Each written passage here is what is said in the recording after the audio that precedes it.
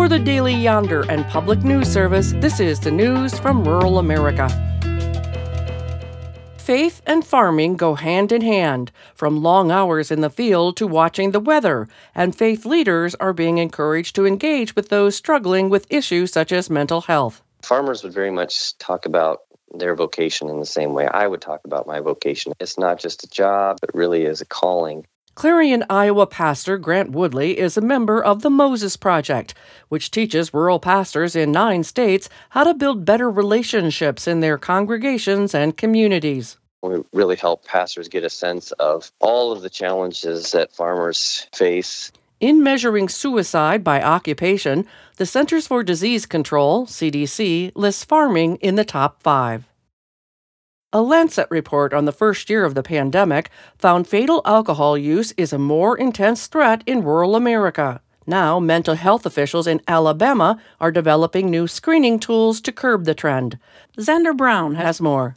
Nationally, there was a 25% increase of alcohol-related deaths from 2019 to 2020. People in rural communities reported a 35% increase in heavy alcohol usage, according to the National Survey on Drug Use and Health. In Alabama, the Department of Mental Health has partnered with the University of Alabama School of Social Work to offer annual screenings and counseling to patients in 19 counties. Social worker Audra Morrison runs the project. We have seen that it is effective in helping patients cut back.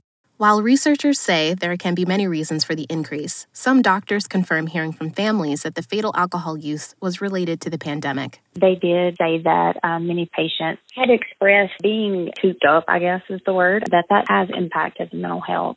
I'm Xander Brown. High prices are squeezing many out of home ownership.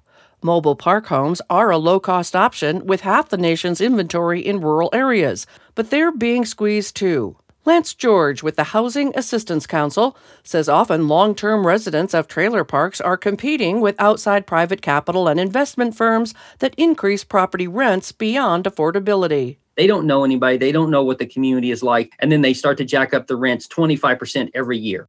Advocates have been trying for years to help mobile homeowners purchase the land under their homes. Colorado just passed a hefty state loan fund. Doug Bryan with Prosperity Now says the effort takes a lot of work. Even though everybody understands and talks about the housing crisis in cities and suburbia and rural America, it's not easy to get to this point.